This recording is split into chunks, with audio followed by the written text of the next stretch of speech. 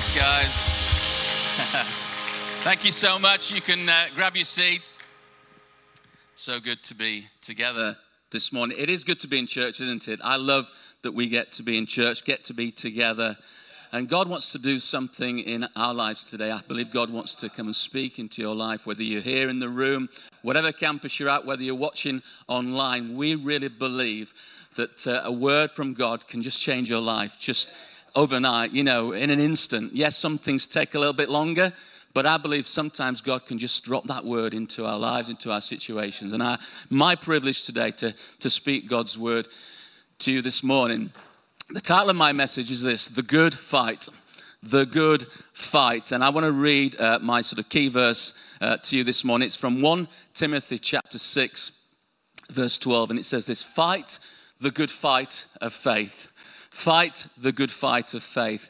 Take hold of the eternal life to which you were called when you made your good confession in the presence of many witnesses. Fight the good fight. When I was preparing this message, one of the first things I thought about, sadly, was in my early school days. Do you remember school fights?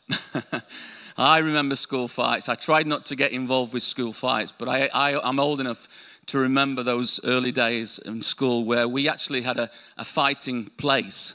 There was an actually designated area, and there was a designated time at the end of the day as well for the school fight. I never got involved.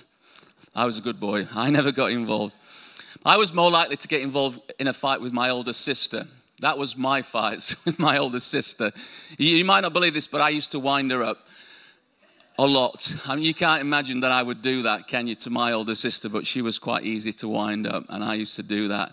She once came at me with an iron, literally attacked me with an iron and a knife one day. So it didn't get any further than that. Nothing happened, but I'm not a fighter. I'm a lover, not a fighter. That's me. I'm no fighter. Do you ever feel, though, that you're in a fight today? Do you feel sometimes that you're in a battle? What are you fighting for today? Let me read this verse again to you that Paul is writing to a young Timothy who's a leader of the church in Ephesus. And he says there is a fight that we're in. Let me read it to you again. This is a fight that we're in. He says, fight the good fight of faith.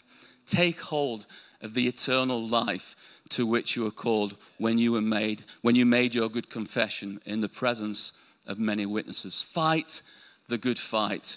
I want us to notice a couple of things about that phrase, fight the good fight. Fight the good fight. It's a good fight. It's not a bad fight. It's a good fight. What makes it a good fight? Well, it's a singular fight. It's not fight the good fights. How often are we in so many battles, so many fights, but there is one fight. That's very important, that we focus on the fight today. Don't get caught up in fights, plural. Focus on the fight. And that's important for us in our culture. And it comes it comes to the times and the seasons in which we live, that we understand there is one fight for us to fight. And it will always culminate with that one big idea: to love God and to love people.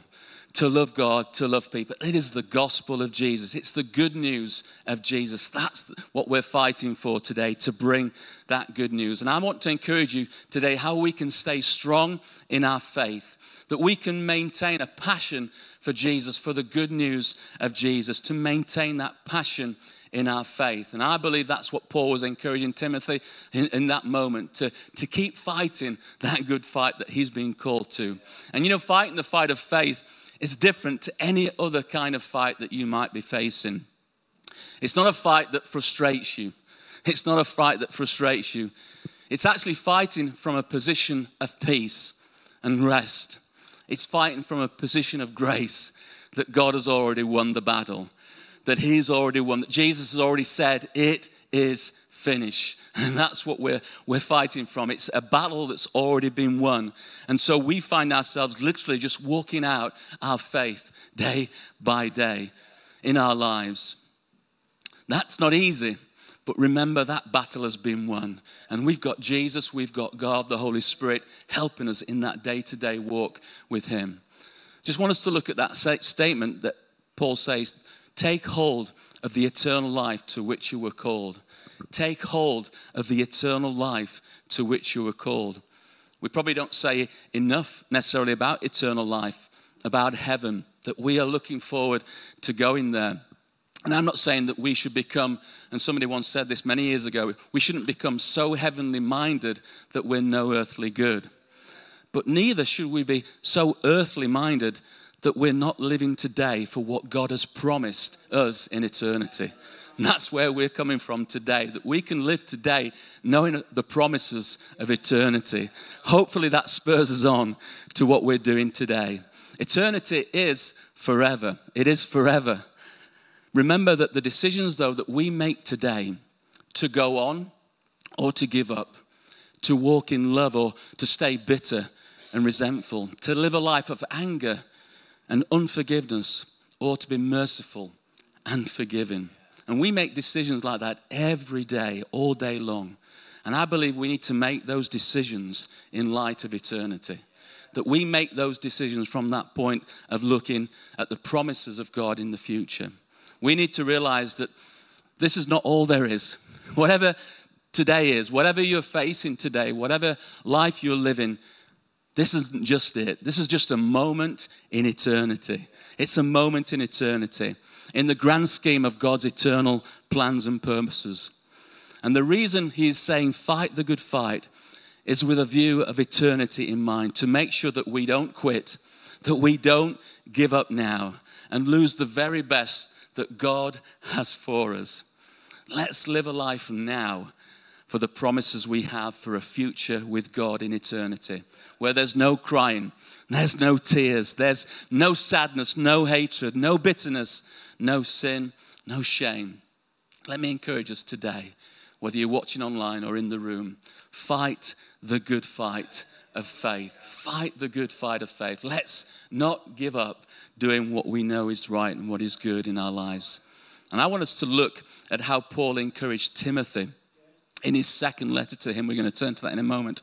And how we can be encouraged and spurred on today in the season we find ourselves in. Paul followed up these words to fight the good fight in his second letter in 2 Timothy chapter 1. I'm just going to read the first 14 verses. So it's a bit of a reading, some text this morning, but I just love these words, and I really want us to listen to what Paul says to Timothy and be encouraged this morning. 2 Timothy chapter 1, verse 1, it says, Paul, an apostle of Christ Jesus, by the will of God, in keeping with the promise of life that is in Christ Jesus, to Timothy, my dear son, grace, mercy, and peace from God the Father and Christ Jesus our Lord. I thank God whom I serve, as my ancestors did, with a clear conscience, as night and day I constantly remember you in my prayers. Recalling your tears, I long to see you, so that I may be filled with joy. I am reminded of your sincere faith, which first lived in your grandmother Lois and in your mother Eunice. I always pause there because my mum's called Eunice. In your mother Eunice, and I am persuaded now lives in you also. Verse 6, for this reason I remind you to fan into flame the gift of God which is in you through the laying on of my hands. For the Spirit God gave us does not make us timid, but gives us power, love, and self-discipline. So do not be ashamed of the testimony about our Lord, or of me, his prisoner. Rather join with me in suffering for the gospel by the power of God. He has not saved us and called us. He has saved us and called us to a holy life, not because of anything we have done, but because of his own purpose and grace. This grace was given us in Christ Jesus before the beginning of time, but has now been revealed through the appearing of our Savior, Christ Jesus, who has destroyed death and has brought life and immortality to light through the gospel. And of this gospel I was appointed a herald and an apostle and a teacher. That is why I am suffering as I am. Yet this is no concern, no cause for shame, because I know whom I have believed, and I'm convinced that he is able to guard what I have entrusted to him until that day. What you heard from me, keep as the pattern of sound teaching with faith and love in Christ Jesus. Guard the good deposit that was entrusted to you. Guard it with the help of the Holy Spirit who lives in us. Incredible words that Paul was writing to Timothy. You know, just a bit of context around these verses. The year is AD 67. Nearly 2,000 years ago, Paul is in a Roman prison. It's written just before his death. These were probably Paul's last written words just before he went to be executed. Just a number of years before that, in Rome, Nero had blamed the Christians because Rome had burned as a city. And this caused many Christians to be executed, to be persecuted. And many Christians had pulled back from their faith, and they were beginning to go into hiding. They weren't sharing their faith. And these words, essentially, like I said, was Paul's last words to Timothy and the church. You know, when you read those first 4 verses, Paul's not in the best situation, but he's not sitting in pity. You know, he's writing from a concern for Timothy. And then verses 5 and 6, Paul tells Timothy to remain faithful in the calling God had given him, not to pull back or to lose hope. And I think that was the encouragement I wanted to bring to us today, that we don't pull back when discouragement comes, when we go through those seasons, not to pull back, but to stay faithful to what God has called us to keep that passion and that fervor. You know, maybe Timothy was experiencing a kind of burnout. You know, some of the things that we go through could be described as burnout. You know, maybe we've experienced something like that over the last 18 months, 2 years.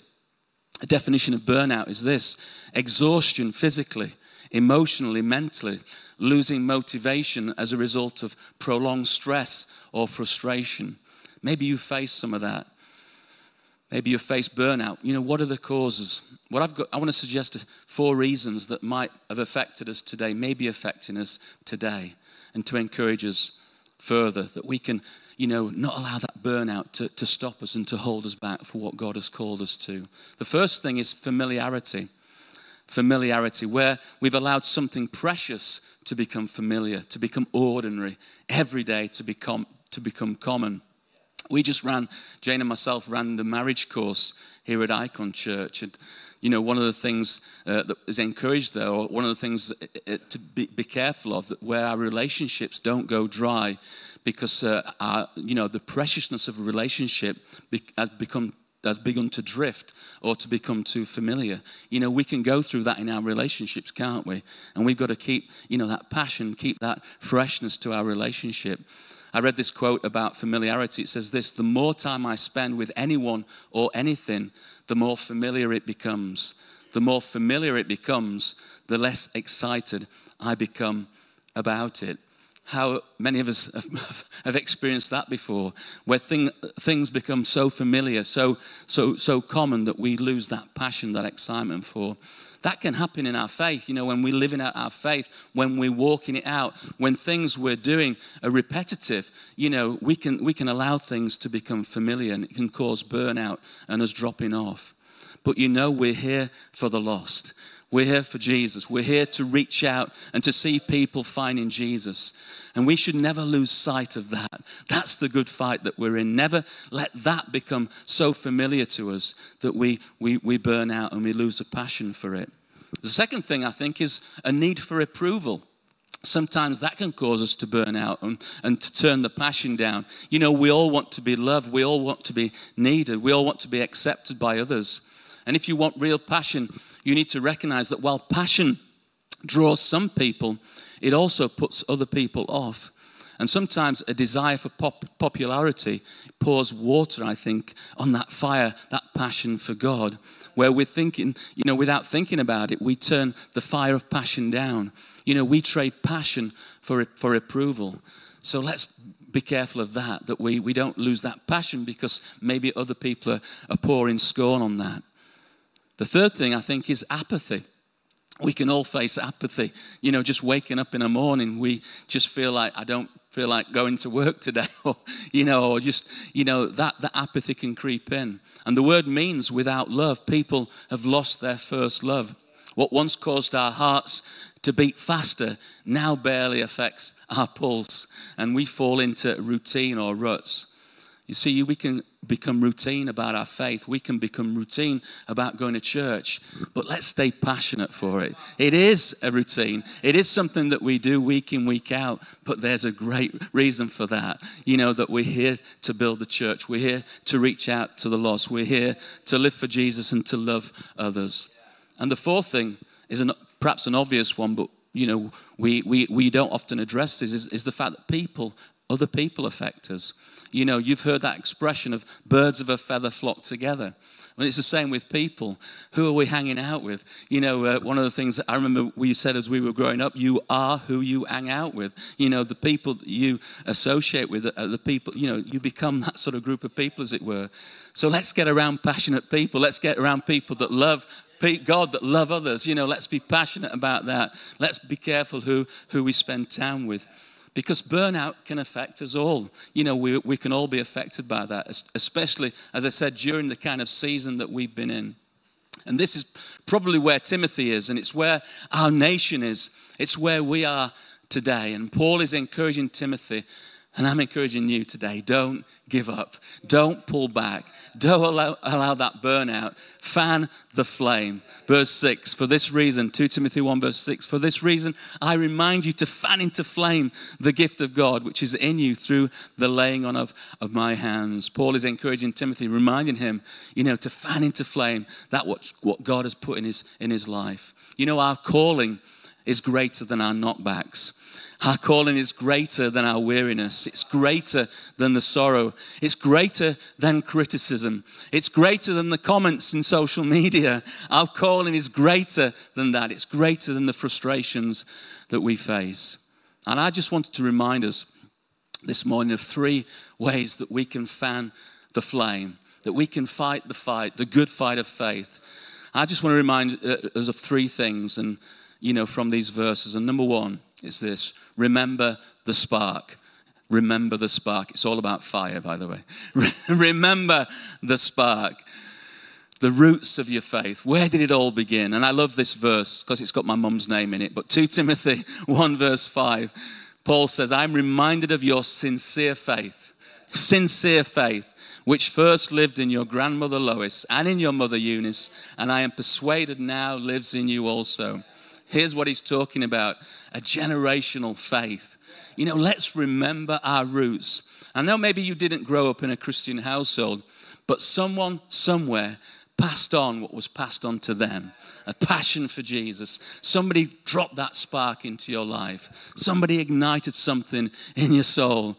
And I believe that as we remember that we can be that spark in somebody else's life as well. The invitation, the spark. Who can be the spark for us today? Who can we be the spark for today?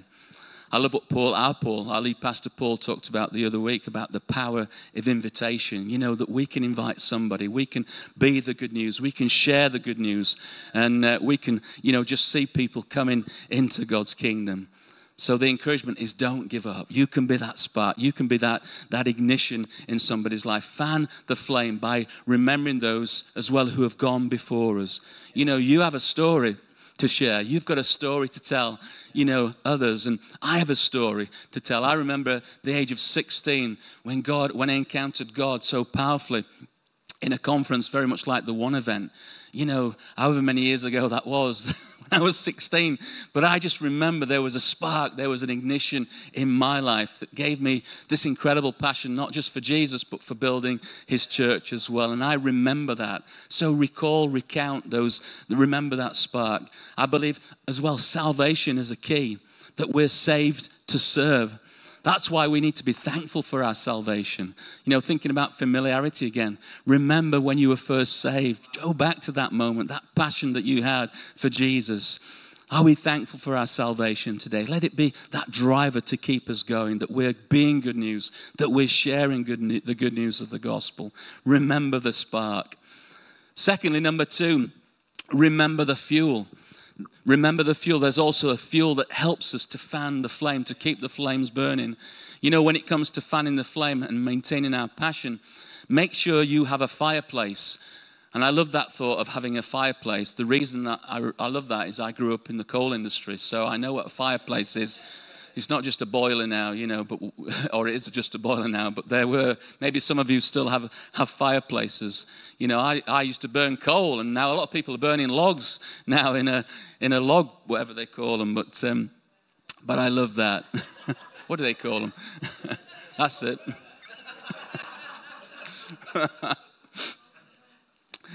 But a fireplace is important, isn't it? To keep the fuel, to keep the flames going. If it's, it's just important that we have a fireplace. And that's why, just to read that verse again in 2 Timothy 1:6, and Paul exhorts Timothy, for this reason, I remind you to fan into flame the gift of God which is in you through the laying on of hands. Stir up the gift that is in you. Everyone knows that a fireplace is a safe place to have a fire. It's a place where we can put the logs on, or the coal or whatever. And and that, that it's a place where, that we can share one another's heat. And I believe that Christians need a place where our passion can burn passionately and brightly, where passion is encouraged, and where the passion of one person can inflame the passion of another. And that place, obviously, is the church. The fireplace, God's fireplace, to be passionate together. He gave us the church as a fireplace, as a safe place for us to burn. Christians who are living with a passion for Jesus in a world that resists passion need the church. They need Jesus, yes, but we also know the church brings Jesus, the life of Jesus, the words of Jesus. And that's where the church, where the love of Jesus is evident to our world. When we're isolated, when we're not in that fireplace, we begin to listen to the words of the enemy, to believe lies that we're alone, that no one cares, that we don't deserve to be forgiven or loved. We can go cold, the flame can and will die. That's why we need each other. We need each other to remind one another how much we are loved, how much God loves us, how much I love you and you love me, hopefully. But there's that real encouragement of coming together and just spurring one another on. That's why I love these verses in Hebrews 10:24 and 25. It says, and let us consider how we may spur one another on toward love and good deeds, not giving up meeting together as some are in the habit of doing, but encouraging one another, and all the more as you see the day approaching. That thought of eternity there again with regards to meeting together, that we're looking into a future, but we're gathering together. We're not giving up. And we all have difficult periods in our lives that test our faith, that test our relationships. And we have an enemy that uses those low moments to drive a wedge between those who we love. And I genuinely believe one of the key reasons for the church is just what it says in these verses, is to encourage, to spur one another on. When we draw back in tough times and in good times, we can draw back in good times as well as bad times. When we drop off gathering together, I think our faith is weakened and we lose sight of the importance of our calling, that we forget the good fight of faith that we're fighting. And we're meant to do that together and not on our own. It's important that we gather together. There's power in community. There's power in unity. It's why I love connect groups. I'm passionate about connect groups, and I encourage you, if you're not in a connect group, get in a connect group, because just that small group of encouragement, of spurring one another on in faith is incredible. As well as being in connect groups, join a team, serve on a team. Again, it's a great way of doing life together, of encouraging one another, of spurring one another on, that we're serving God together in team. And that's why this verse is so true. In Proverbs 27, verse 17, as iron sharpens iron, so one person sharpens another. We need one another. We need one another in relationship, to encourage one another, to sharpen one another, to keep the passion burning in our lives of faith. Remember the spark. Remember the fuel. And finally and thirdly, remember the source. Remember the source. Not HP, not tomato. Remember the source. 2 Timothy 1, verses 8 and 9, it says this: so do not be ashamed of the testimony about our Lord, or of me, his prisoner. Rather, join with me in suffering for the gospel by the power of God. He has saved us and called us to a holy life, not because of anything we have done, but because of his own purpose and grace. Sometimes we've simply got to stop relying on ourselves and start relying on God. to stop just relying on ourselves and begin to rely on God. How many times do we try and fix the situation ourselves when God wants us to hand it over to him?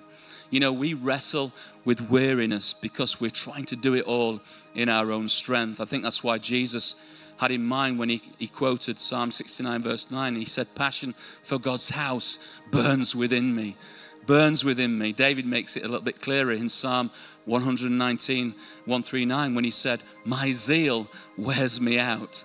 You see, passion, a zeal like fire, it consumes. Therefore, we will wrestle with weariness as that fire burns within us. It consumes us, that we become tired. Here's the answer. I love this in Isaiah chapter 40, verses 30 and 31. It says, even youths grow tired and weary and struggle to get up in the morning. And young men stumble and fall. But those who hope in the Lord will renew their strength. They will soar on wings like eagles. They will run and not grow weary. They will walk and not be faint. I love that. I think one of the things is staying enthusiastic, having an enthusiasm in our lives, in our faith. Positive thinking is not enough. Talking yourself into positive optimism is not enough on its own. The way I believe we stay enthusiastic for a lifetime is found in that word enthusiasm. The word enthusiasm comes from the Greek word entheos. On is the Greek word for the English in, and theos is the Greek word for God. So entheos means to be in God. When we get in God, we will be enthusiastic. I think sometimes we're just not quite in God. We're just over here somewhere trying to do it in our own strength. Stay with God. Stay in God. He is the source of our passion, our strength. And it's the kind of enthusiasm that isn't affected by the economy, thankfully, or the weather, or our circumstances. It's eternal because we're tied to the eternal God, that you're in Christ today. Listen to what Paul wrote in 2 Corinthians 1, 8 and 9, because Paul faced hardship. He faced struggle. And this is what he said: we do not want you to be uninformed, brothers and sisters, about the troubles we experienced in the province of Asia. We were under great pressure, far beyond our ability to endure, so that we despaired of life itself. Indeed, we felt we had received the sentence of death. But this happened that we might not rely on ourselves, but on God, who raises the dead. That we don't rely on ourselves, but we rely on God. Go to the source for your strength, to endure, to not give up. This is our confidence. He's never failed us yet. Jesus Christ is the same yesterday, today, and forever. Don't give up. Don't give up. There have been many situations where we want to throw our hands up and to just give up. Let's finish what we start. Let's finish what we start. Some of Paul's final words to Timothy were in 2 Timothy 4, verses 6 and 7. And he said this, he said to Timothy, verse 6, for I am already being poured out like a drink offering, and the time of my departure is near. He's talking about being executed here. So Paul's right at the end of his life. And then he said this, I have fought the good fight. I have finished the race. I have kept the faith. That's my encouragement to us today. Fight the good fight of faith. Finish the race. Keep the faith. Amen.